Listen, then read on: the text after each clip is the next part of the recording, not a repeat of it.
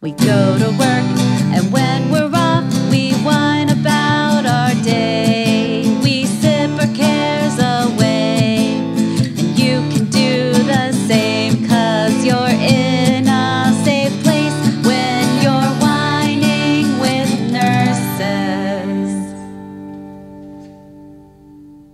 You are listening to Storygram Podcast Network, hosted by Transistor.fm. Hey guys, Sarah here.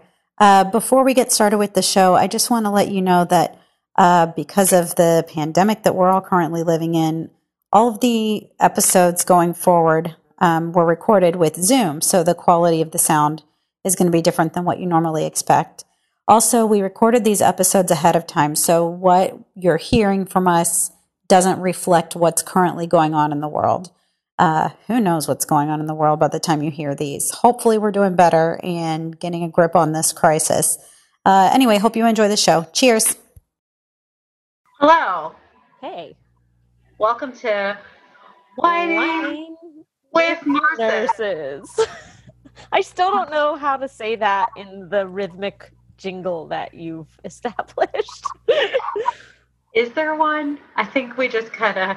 No, there's definitely one. When we used to record with like you and Kat and me, I was like I would just mouth the words because I'm like, they've got their own thing going for sure on this.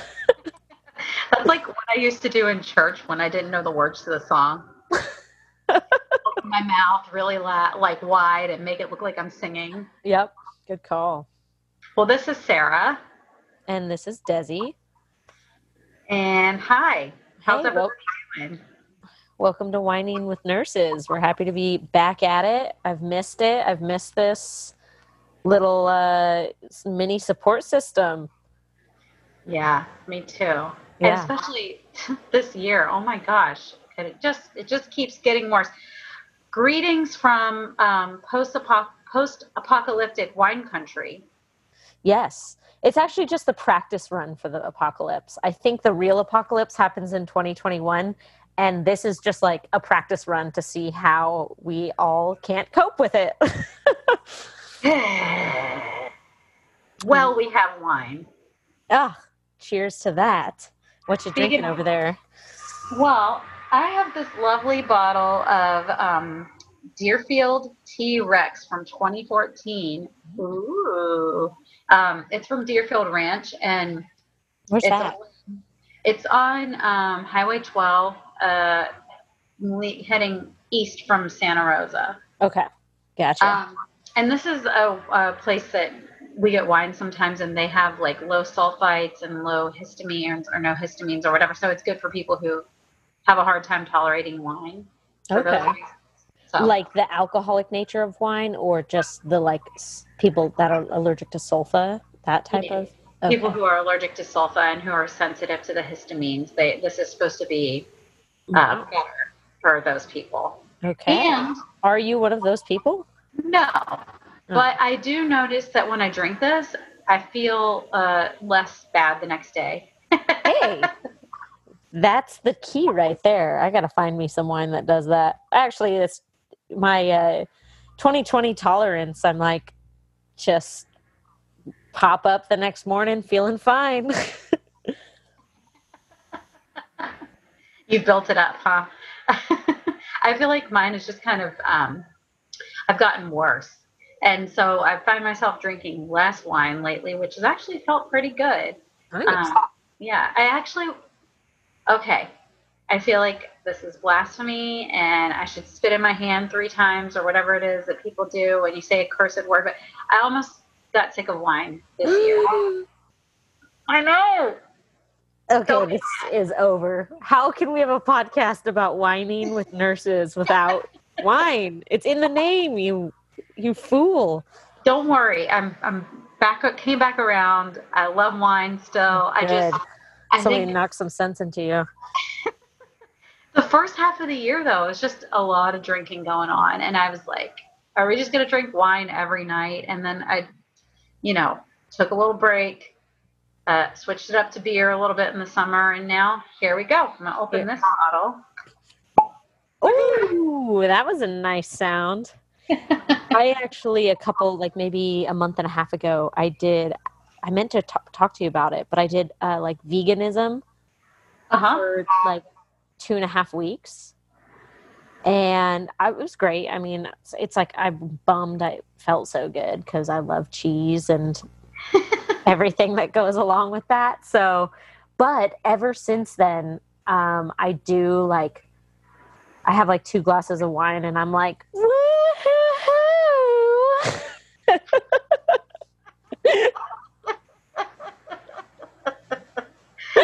My mom? I'm drunk. I've had a sip of alcohol. This wine spritzer, man, goes right to your head. Well, what Yeah. are you drinking over there? I am drinking some 2018 Harold Cabernet Sauvignon Rosé. It's pretty good. That sounds delicious. I always like touted myself as somebody who didn't like rosés, but I think it's becoming like less of a fad varietal, even though it's technically not a varietal, but less of like a fad varietal and more of like, there's some more complex rosés coming out, and this is one of them. Yeah, rosé of Cab sounds better than other rosés might be. Yeah, I mean, I'm enjoying it. So, yeah. Cool. This is quite tasty. I feel like I opened it at just the right time. It's like, you know how when red wines are aged, and if you let them go too long, they start to turn that kind of rust color. And this looks like it's just on the borderline. It's not rust colored yet, but it's about to. And it's You said it was 2014 or 2009? 2014. Okay, I don't know where my 2009 came in. I don't know. But it's a blend of Sangiovese, Merlot, Malbec, Cabernet, Zinfandel, Cab Franc, and Petit Verdot. And oh my God, they're just like, put it all in there, whatever's left. Yeah, it's just like really well balanced. It's rich, but it's not too tannic. It's just really smooth, and it's kind of chocolatey or something, but not overly chocolate. Like it's just got, some nice not smokiness to it, but just depth. Gotcha. Nice. I'll have to try some of that. How much I love wine again? There it is. You listen to the passion in your voice. I can tell you're really authentic in your description of that. This rosé, I'd say, I mean, I've only had a few sips, but it has like a sweetness to it without it being really sweet, which I like. Yes, I agree. So this last few months have been pretty eventful for us, right? Oh boy, yeah. Oh boy. Not in a good way, really. Right. So should we just catch up everyone on the little news and then get into our crappy news? Yeah, let's do it. Let's give a little. What's up with Sarah lately? Well, so Winding with Nurses, we're now a part of the Storygram podcast network. Yay for us! Woohoo! Somebody appreciates our talent. I know. So that's a collection of podcasts from Wine Country, and it's hosted by Transistor FM. We'll tell you guys more about the other podcasts. It's just kind of getting up and running, but that's like our new kind of adventure. Exciting news. Yeah. And how did because you've been the one working this whole thing. We're fortunate to have Sarah, who is responsible and has a good mind for podcasting, I guess. But I don't know how this even all came about. Okay, so actually, you know how we kind of got into a slump with recording because this year sucks, and was anyone motivated? No. Nope. But you know who was motivated? Takeshi. He kept saying you should keep recording. You guys have a pretty big listener base, and people are asking on social media.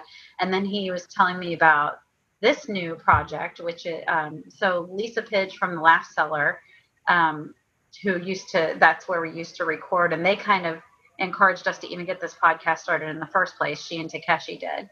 So Lisa is, I don't know exactly what her role is in Storygram Podcast Network, but she's the one bringing it all together in conjunction with Takeshi and then another person named Daedalus. And I'll have to give you guys more details on these people and their roles as I figure them out, because there's even like words I'm not sure what they mean, so I don't know how to talk about it yet. But they they kind of got encouraged us to keep recording and like stick with it, and to get into this project. So yeah, I'm stoked. Lisa, yeah, that's super exciting. Mm-hmm. I think I've really missed it. I mean, I think we had a really good thing going, and life just kind of got busy. So we can give ourselves a break on that. But I'm glad we're getting back into it. I think we have, I think it's just always good to have something that's a little, it's not sugar coated. We're kind of meant for nurses and the healthcare professionals, and it's nice to have shared experiences when it comes to this type of occupation. Totally, this is real life. Ugh. I want fake life. Do you want to share the good news? Oh yeah. You do it. No, you do it. Okay, so everybody, you guys were kind of on the journey with us. We missed a really important part of the conception of this journey, but I think that's for the best. We wanted to congratulate our lovely Kat and her husband Carter. They had a baby, and it's really cute. Little Cora Charlotte. So Kat's on maternity leave from podcasting. We have great family benefits like that here at Whining with Nurses.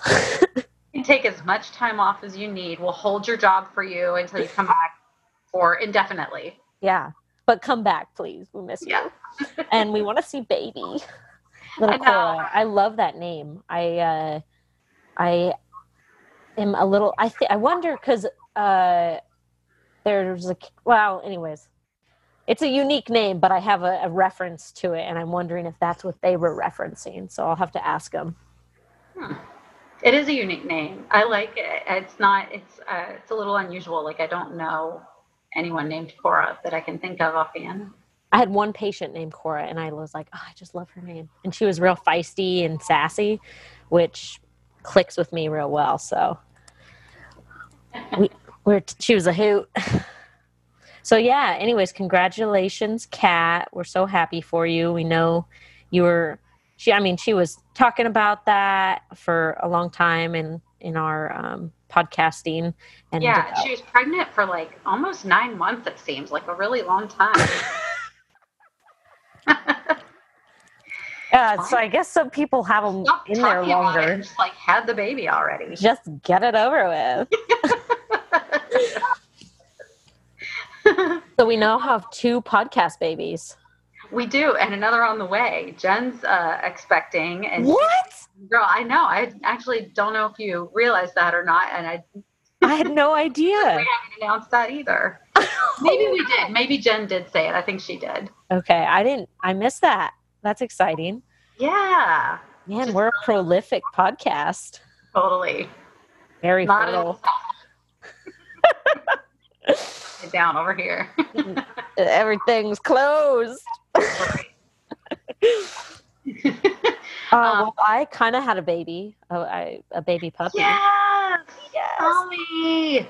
He's a little corgi baby.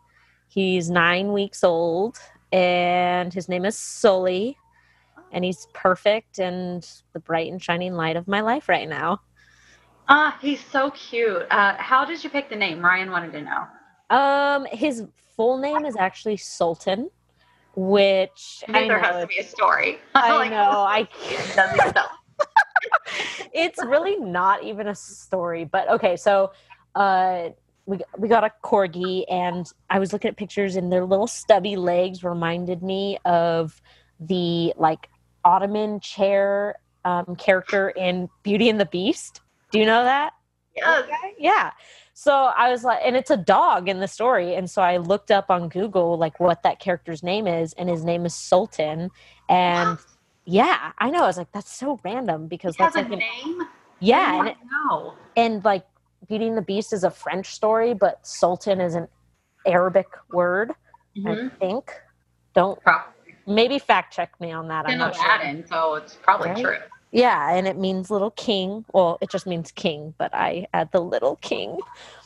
And so anyways, and then Sully, I mean, like Sultan's kind of a big name for such a little baby dog right now, so he's so cute. He is so cute. I just gave him his first bath. He's all fluffy and he knows how to sit. So big things are happening over here. So you're a corgi person now. Have we talked about this? Corgi people? No, but you know, I'm actually not a corgi person. Well, now you are. Well, so Kool-Aid. Didn't they give you that Kool-Aid? Maybe it's yeah, they made me drink because of something. COVID. Yeah, we had to go to this like masquerade meeting, and yeah, it was really weird. I'll have to dress like sultans. Yes. So my sister-in-law, who I live with, we have a house together. It's a duplex thing. It's a long story. But anyways, we got this dog together because we can't be responsible enough to have a dog all by ourselves. But if we share a dog, it suddenly becomes possible. And she's always wanted a corgi. And I just really wanted a dog. So I was like, okay, we can get a corgi, but I want to pick the like color markings. And so he looks like a little like baby Australian Shepherd right now. He really does. He looks a lot like Ryan's mom's puppy or dog when she was a puppy. That's why I thought she was a mini or he was a mini Aussie, but his body shape, you're right, it's totally corgi. He's just like a little loaf of bread. Yeah. With legs. That's so exciting. Yeah, I definitely am glad it's a puppy and not a baby because it's so much work. I keep thinking of Kat and like what she must be going through with a baby, you know? Yeah. Yeah. I mean, they're so cute, but my gosh, it's a lot of work. Yeah. I did talk to her recently. She was like, yeah, everything's going great, but she's still really fussy through the night, and Kat just like not sleeping. And she said, fortunately, I'm used to that from all these years having diabetes and waking up in the middle of the night to check my blood sugar. So she has been trained. Yeah. I said, just sleep when the baby sleeps. I always hear people say that, and it's like BS. I don't even have a kid, and I can tell you that. Yeah. Oh, I'm so excited to see the little girl, little Cora. Yeah. Well, I did a podcast recently. This is someone that Takeshi introduced me to, not in person because nobody can meet in person lately because of COVID. But anyway, someone that he records for, her name's Laura Lee Rourke, and she does this podcast called It's Not About Food podcast. And he said it's a body positivity podcast. And I was like, oh, we all need some of that. And she says her description is it's about learning how to love and accept the body that you have, relearn how to eat intuitively, and know how to take care of your emotions, which I'm all about that. And she sent me this pack of cards that are called Body Love cards. And you're supposed to, if you just have the cards and you're not doing the podcast, you're supposed to pick one every day. You put them all in a bowl. You pick one every day and you read what it is. And they have these statements, just for today, I'm going to XYZ. And so for the podcast, she wanted me to pick one and focus on that. And I picked boundaries because we all need them. And it's hard to have them sometimes. Oh, yeah. That spoke to me. But the cards, I've been using them and like reading them to my coworkers at the office. Each day we pick one, and it's like, oh my God, it makes you feel so good. Oh, that's nice to like try to like purposeful focus on positivity. Yeah. That's so hard these days, man. Kudos. It is. And like I feel like the cards are really great, and I was picking one out every day before I did her podcast. So if anyone listens to her podcast, if you want to hear it, go to LauraLeeRourke.com. It's LauraLeeRourke. ELEEROARK.com, or you can just Google "It's Not About Food" podcast. And if I sound really self-righteous on the It's podcast, because you are. I'm glad you brought that up, actually.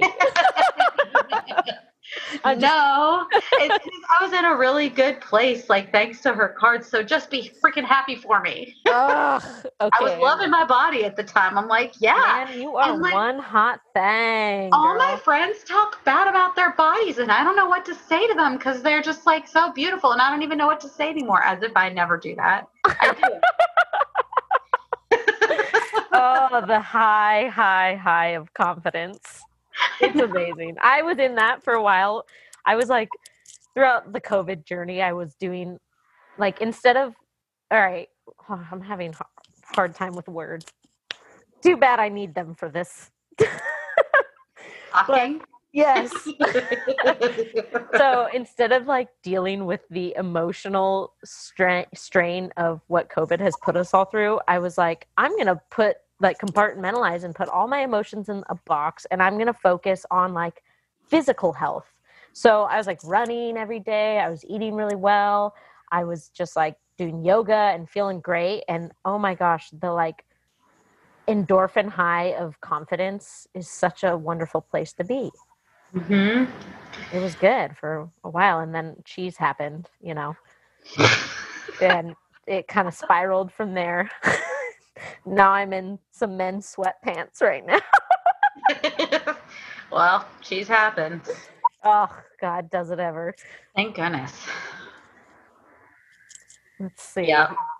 Well, that's an awesome podcast. How'd you get linked up with that? Takeshi.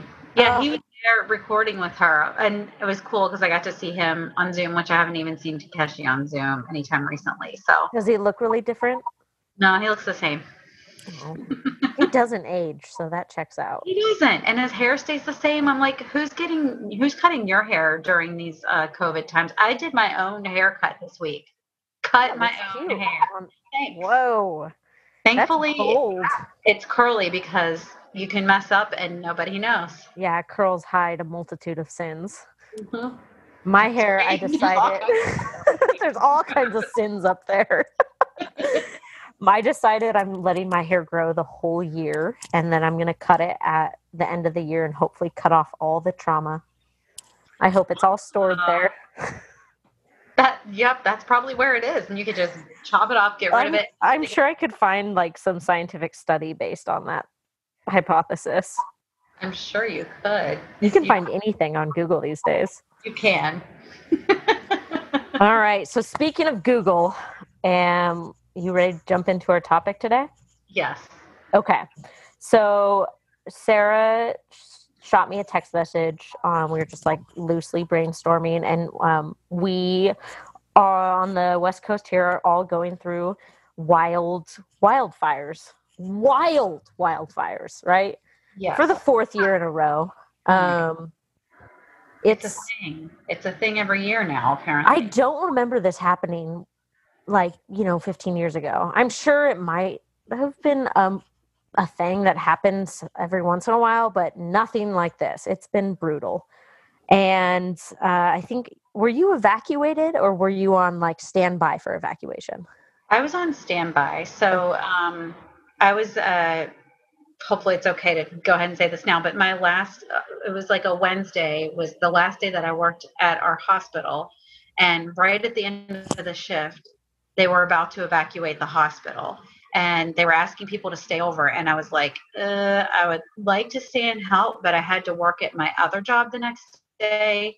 And also in my hometown, or where I live now, that we were possibly going to be evacuated.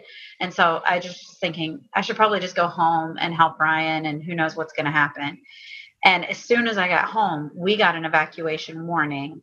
And then, so we packed everything up and got ready, but we just stayed in the warning zone for a week. So we never actually had to evacuate, thankfully, but we were prepared. Good. Man, isn't it like, it's like this weird dichotomy of time being on hold throughout those experiences, but also like you feel like you're losing so much time. Like, Yeah. like I lost 10 days being evacuated of just waiting for a Nixle text to come through. Yeah. It's weird. It's like life just stops. But yeah, it keeps going on and you feel like, yeah, I know exactly Yeah, what you you mean. lost like time wasted. Yeah. It's So very tell us stressful. what happened with you, because I know you had a different experience. Yeah. So I worked Tuesday night, so I got off that Wednesday, and the fires were ramping up. I remember us like looking at different pictures people got of the flames from different vantage points. And so I slept a little bit that Wednesday, and then I woke up, honestly at this stage in the game, 4 years into this like established fire season, my threshold for like panic is really high. So I was just like, pour my glass of wine and make some raviolis, maybe play some card games with my family. Just, it's like this weird, like childlike sense of thrill almost. And so, but Day almost like, oh, we're about to have a blizzard. Let's all hunker down and like, yeah, yeah. it's just like you kind of make the best of the moment. And then we did get the mandatory evacuation order. It came through at, I don't know, maybe 6:30 that night. And so we were at my parents. So we all got in the car and rushed back up the hill to where I live in Angwin, and packed up. It was funny, like the 3 days earlier, my sister-in-law was like, we really need to like get a fire kit ready in case we need to evacuate this year. And we got everything sitting by the door. We're like, oh, all right, we're done. Important papers, some clothes and whatnot. We got all of our 4 cats in the car, and we were planning to go to my parents' house, which is just like, halfway down the mountain. But then they got evacuated too, and they packed up in their motorhome and headed out. And so we were like kind of panicked for a moment, like, where are we going to go? We really didn't have any other options. We were going to go stay on one of my brother's boats, but somebody was already staying on it, and yada, yada, yada. So this is what I love about the type of bonds you create in the nursing field, because they're so like intense and lasting. One of my coworkers was like, hey, I'm out of town right now. Go ahead and go to my house. You guys can stay there as long as you need. Bring the cats. Don't worry about anything. When I come home, I will stay at my grandma's, and you guys just, be as comfortable as you can. She was like, crank up the AC, watch some trashy television, and just try to relax. And yeah, I was like, shout out to Taylor for coming through like that, because in such a terrible situation, that place, her little tiny house, was perfect. Oh my God, that's so nice. Yay, Yeah. Taylor. Yay, Taylor. Awesome. So we were there for, I think it was like 9 days. We were evacuated, and life was on hold. I got addicted to trashy television, a show called Below Deck. Oh yeah, I watch that on planes sometimes. It's so funny. It's so great. Oh my gosh. I got so invested in the show, though. It was a little concerning. And 9 days of none of us really working. And it was 3 of us. It was me, my sister-in-law, and my brother, and then our 4 cats in about 600 square feet for 9 days. Yeah, we did so well. On the last day, like, tensions kind of rose a little bit, but understandably. So yeah, we were finally we pretty much knew throughout, at least after the second day, that our house was okay, and unless like the wind shifted a crap load, then our house was going to be fine. So that was the experience I did that night. I had already had like maybe a glass or 2 of wine, and when we got the evacuation order, and so, but I texted my boss and the supervisor and just said, hey, I'm available if like you need somebody to come to the hospital, because we were being evacuated. The hospital was. Mm-hmm. So, but they said, actually, please don't come. Like, we're having trouble enough keeping track of everything. And I think there was this is a number that's unofficial. I just remember seeing it somewhere in texts or emails that like by the time you left, like we had a pretty low census. I want to say 52 patients were evacuated. Yeah. Including a fresh like bypass or valve replacement that ended up having to be taken via ambulance with an Impella or with an ECMO or a balloon pump. Maybe I think it was a balloon pump. Okay. To one of the San Francisco hospitals. Wow. Yeah. So it was, and on top of that, I guess we've learned the hard lesson when one of the hospitals within the network was evacuated and shut down. If you officially like close the hospital, the reopening process is so extensive. You have to have like all these different regulatory agencies come through and recheck things. And in an evacuation, you think, oh my gosh, things are rushed. Like we're trying to get these patients out safely. That's the focus, obviously. But with these regulatory agencies that come in, they are looking at potential HIPAA violations, like things being left out in the nurse's station, like a report sheet. They're looking at equipment being obviously up to date and sterilized. So the ICU nurses that were on that night not only had to evacuate patients, they had to like clean and cover every piece of equipment in the ICU. And so they didn't officially evacuate till like 4:30 in the morning. Oh my God. Yeah. But they did like such an awesome job because we, at the other hospital, when it closed, they didn't do any of that stuff. So it took like 6 to 8 weeks to reopen. Whereas once the evacuation order was lifted at our hospital, it took, I think, 2 days. So wait, which other hospital? Was it the one that's in the same county that everyone ended up going to? No, it was from a couple years back, a different fire. Oh, okay. Yeah. Gotcha. So, in this county over here, the neighboring county, right? No. Okay. Anyway. We'll talk. Yeah. But so we were, it was just like, I mean, you think, again, you're focused on, the rush of getting patients out safely, but to have all this other stuff go into it, to be able to reopen fairly painlessly. I was like, oh my gosh, it really made me appreciate administration for having the forethought to not officially close the hospital, but to keep things at a baseline of operation so that we could all get back to work, Yeah. Wow. Yeah. That's, it's just nutso. Like,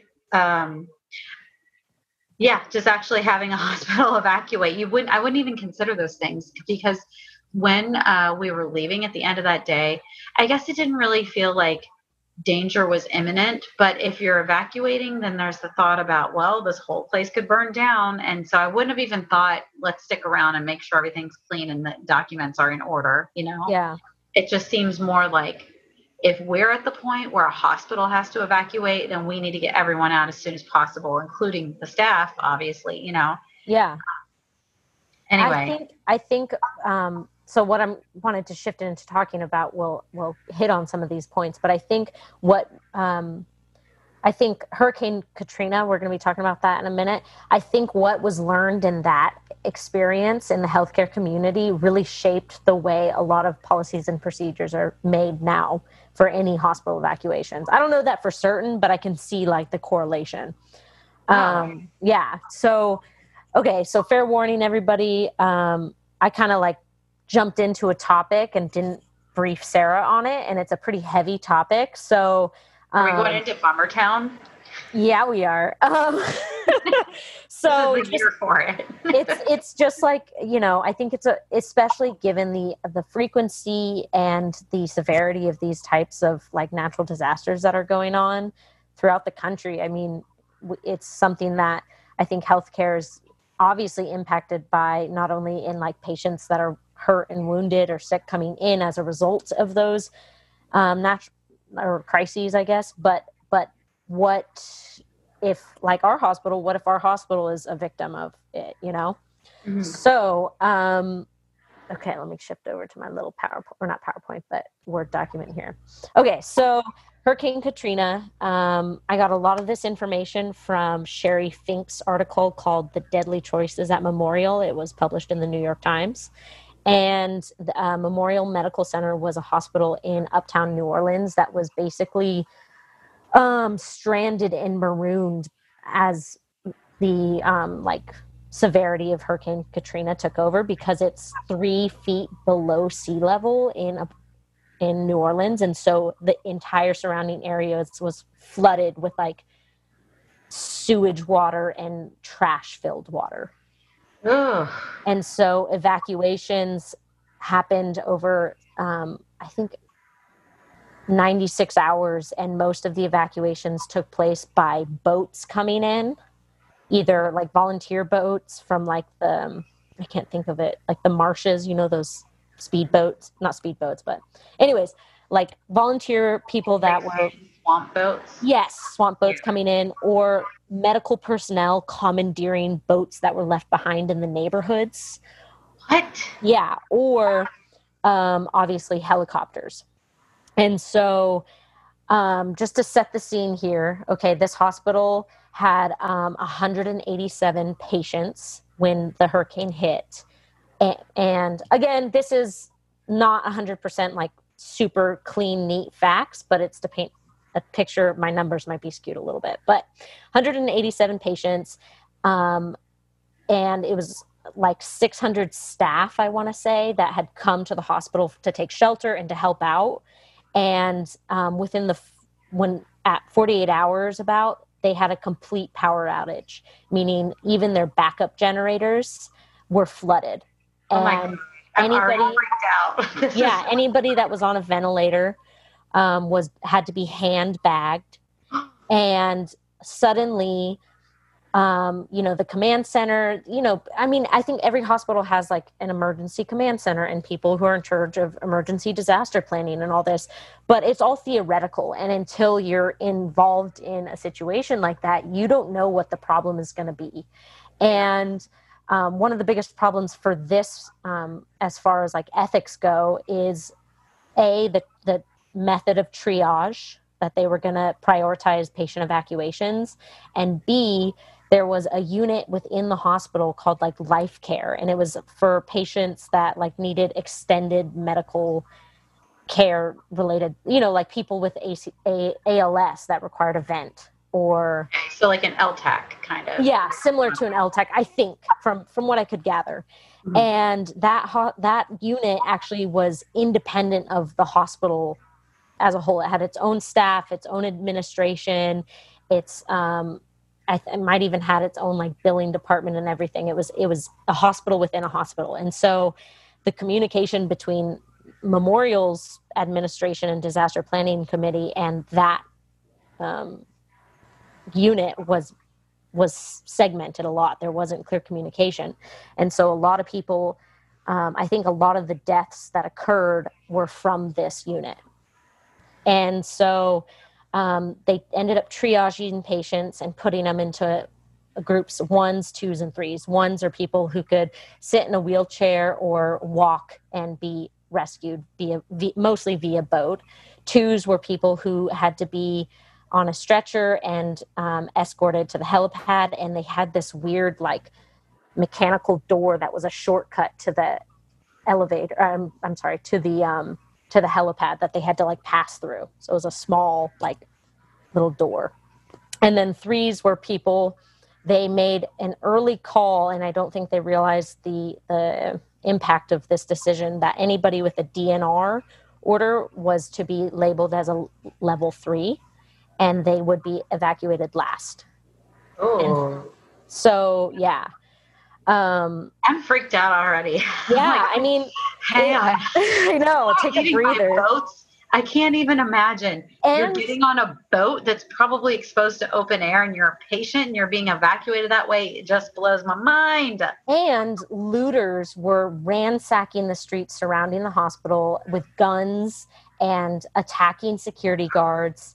And they actually had to have the National Guard come in at one point and secure the entrances of the hospital to protect, the supplies that were in the hospital, and they were actually pressuring the hospital administration and staff to evacuate people faster and like put a cutoff date, because they said, we're pulling the guards at 5 p.m. on the fourth, I think it was the third or fourth day.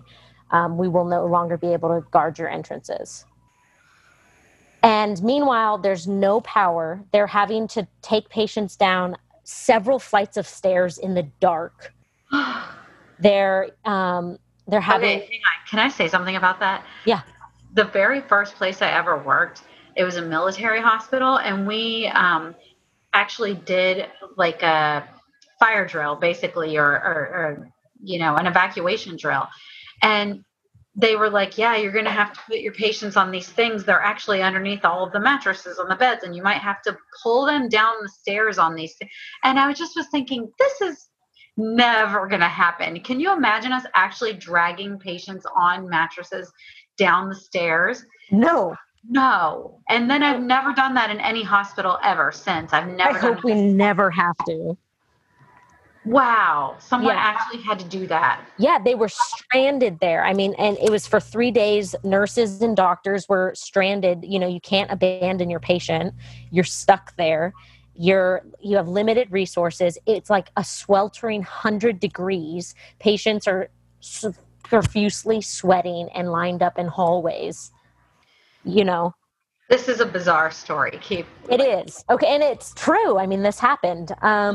Okay, so a really big controversy came up as a result of the events of this this real life case study. And the controversy was that two in particular really well-regarded doctors and a couple well-respected nurses ended up administering high doses of morphine and Versed to patients that were level 3s. And the controversy is, technically they hastened their death. Yeah.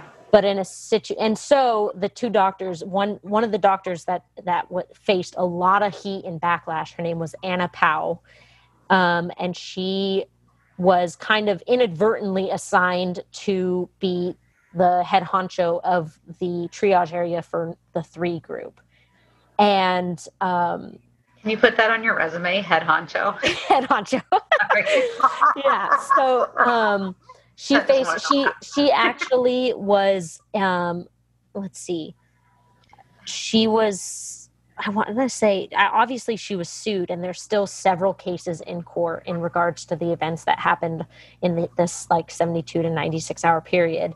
But the grand jury of Louisiana didn't indict her, and she's actually become a huge advocate for the medical community and medical personnel to change the standards of care when these crises come into play. Because in, standard conditions, obviously do no harm. Obviously you can't administer lethal doses of these medications. But one particular case study was there was a patient who had been essentially shifted to comfort care, was on a morphine drip over like the first 2 days of the hurricane. And one of the doctors that was super well respected came through and did a round and said, like, can you give him a big dose of it, please? Mm-hmm. And essentially saying, like, please allow them to pass peacefully. Yeah. Right now, Yeah. And it's so hard to say it. It's hard to even, like, I want to be blunt about it, but it feels so wrong to even say it, So this girl, Anna Pao, Dr. Anna Pao, she maintains her position that her role throughout the entire situation was to help patients through their pain. And the way she did that included the morphine and Versed. And in the several years since, she's helped write and pass 3 laws in Louisiana that help offer immunity to healthcare professionals in most civil lawsuits in these types of medical emergencies. So let me just be like, I don't know if you know the answer to this, because for one, I'm not judging her. I feel like I'm probably on her side with this, because if I was the patient and it's choice of like drowning to death, or some being crushed to death under a building, or who knows how Or you might die. suffering through 100-degree sweltering heat in a hallway for 3 days, waiting to be evacuated. Or having a bunch of morphine, which is probably delightful at best, and maybe you don't even know what's going on at worst. That's how I maybe hope to die anyway, is like delight or not knowing what's going on. And so I feel like I totally see her point of this. But so was the reason because they didn't see any hope of evacuating these people, or like, patient condition? Were they not going to get them out? Were they going to be doomed if they were left behind to have to keep evacuating? Like, what was going to happen if they didn't? So I think it was a balance between, they had very limited resources. They had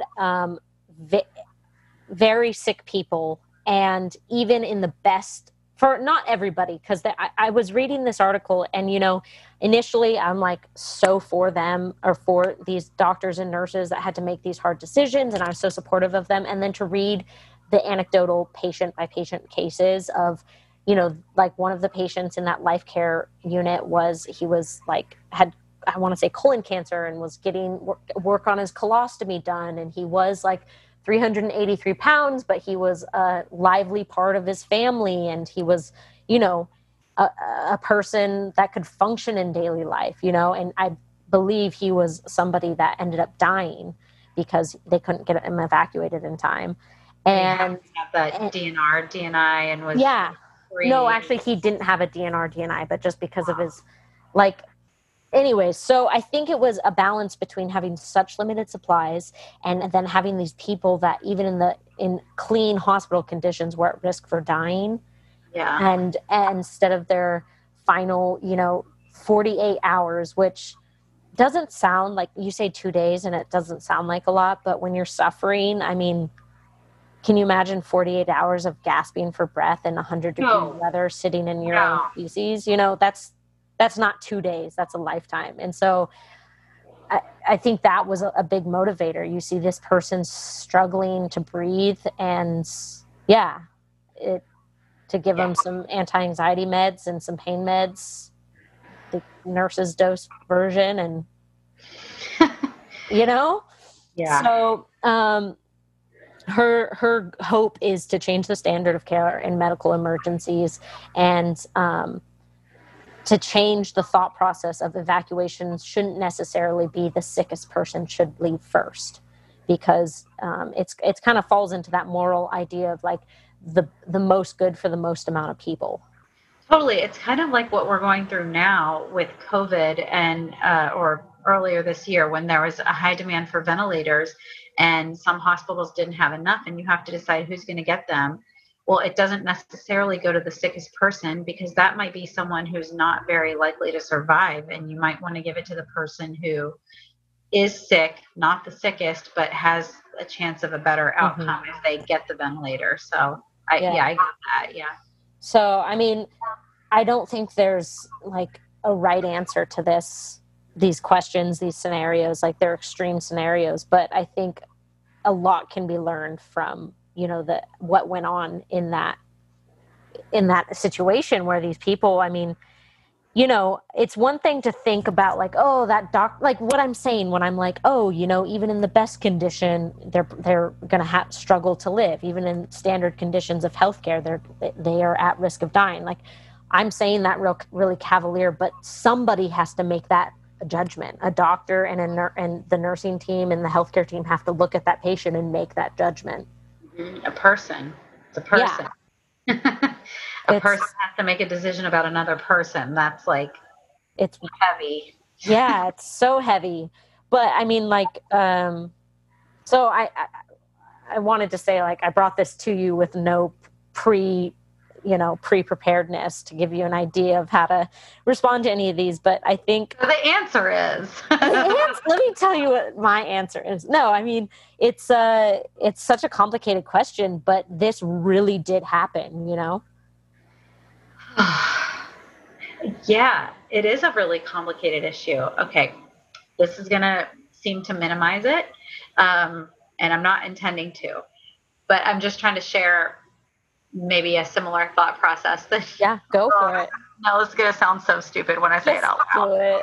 Okay, so there's been a lot of crises in the past year, and it truly in our world right now doesn't feel too far off from some sort of catastrophe, apocalyptic type scenario.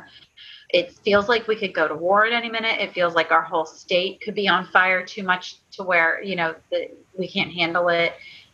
There could be an earthquake. There could be a tsunami. Anyway, and or there could be terrorism, whatever.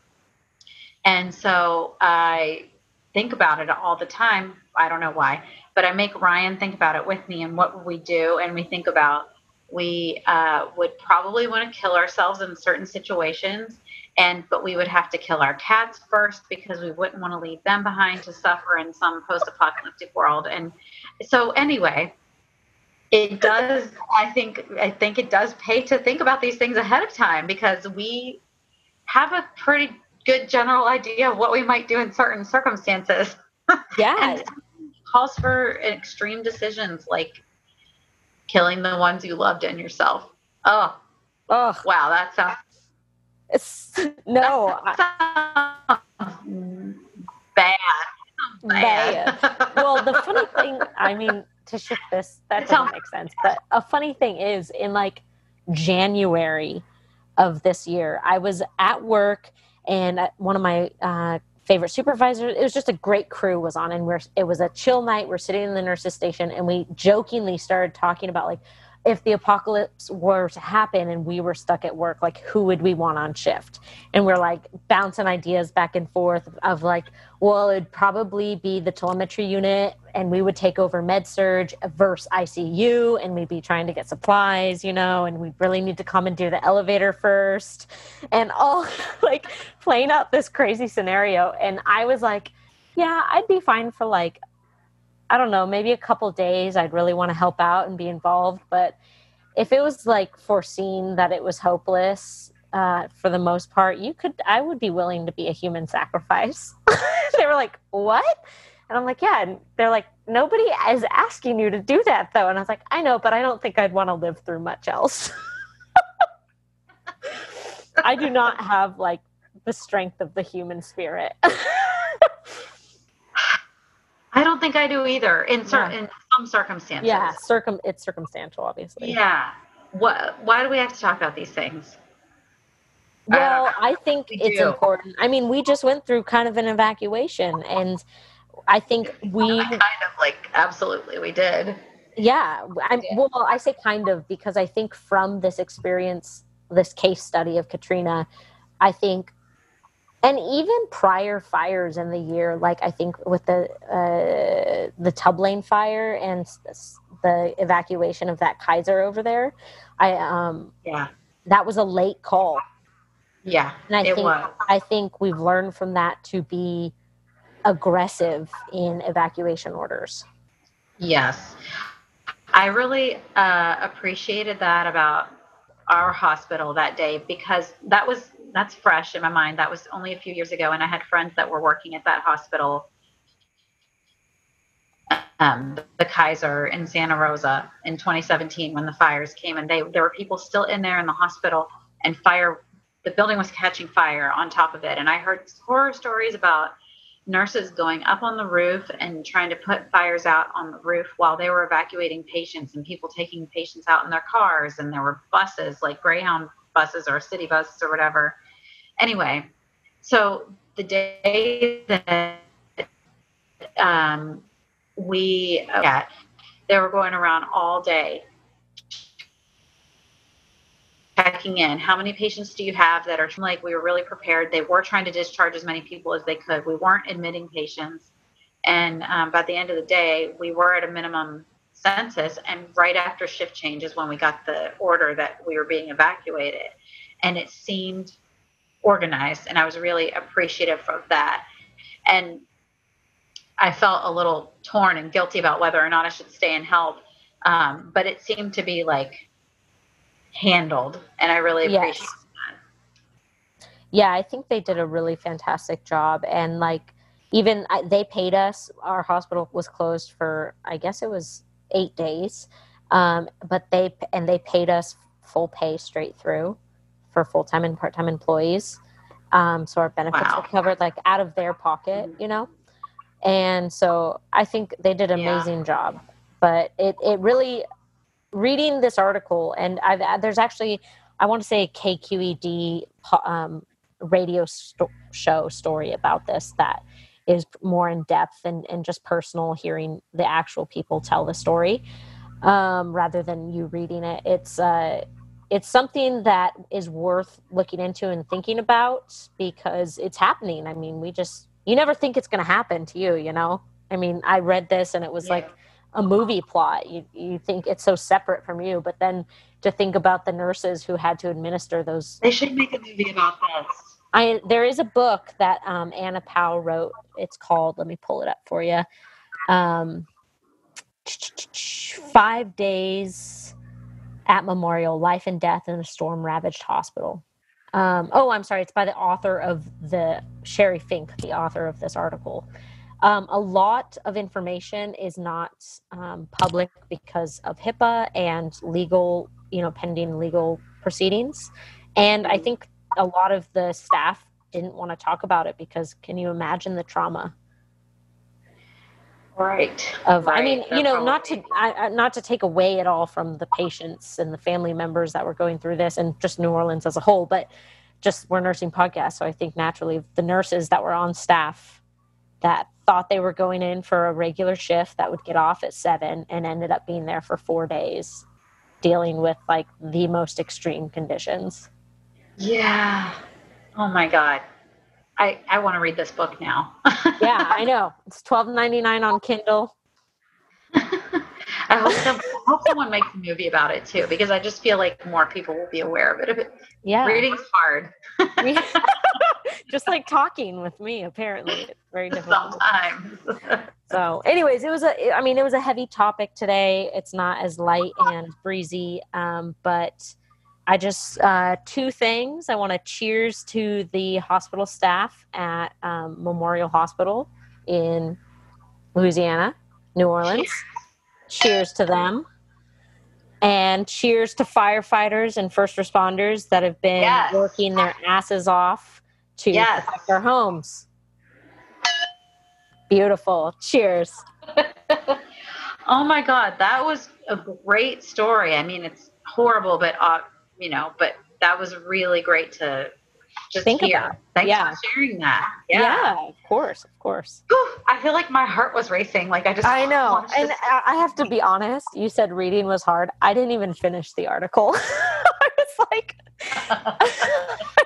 I got to some really dark points and I was like, all right, I get the gist. Yeah. So, So anyways, if you guys have any thoughts, even if they go contrary to what our thoughts and opinions were on this, shoot us an email or send us a message on Facebook or Instagram.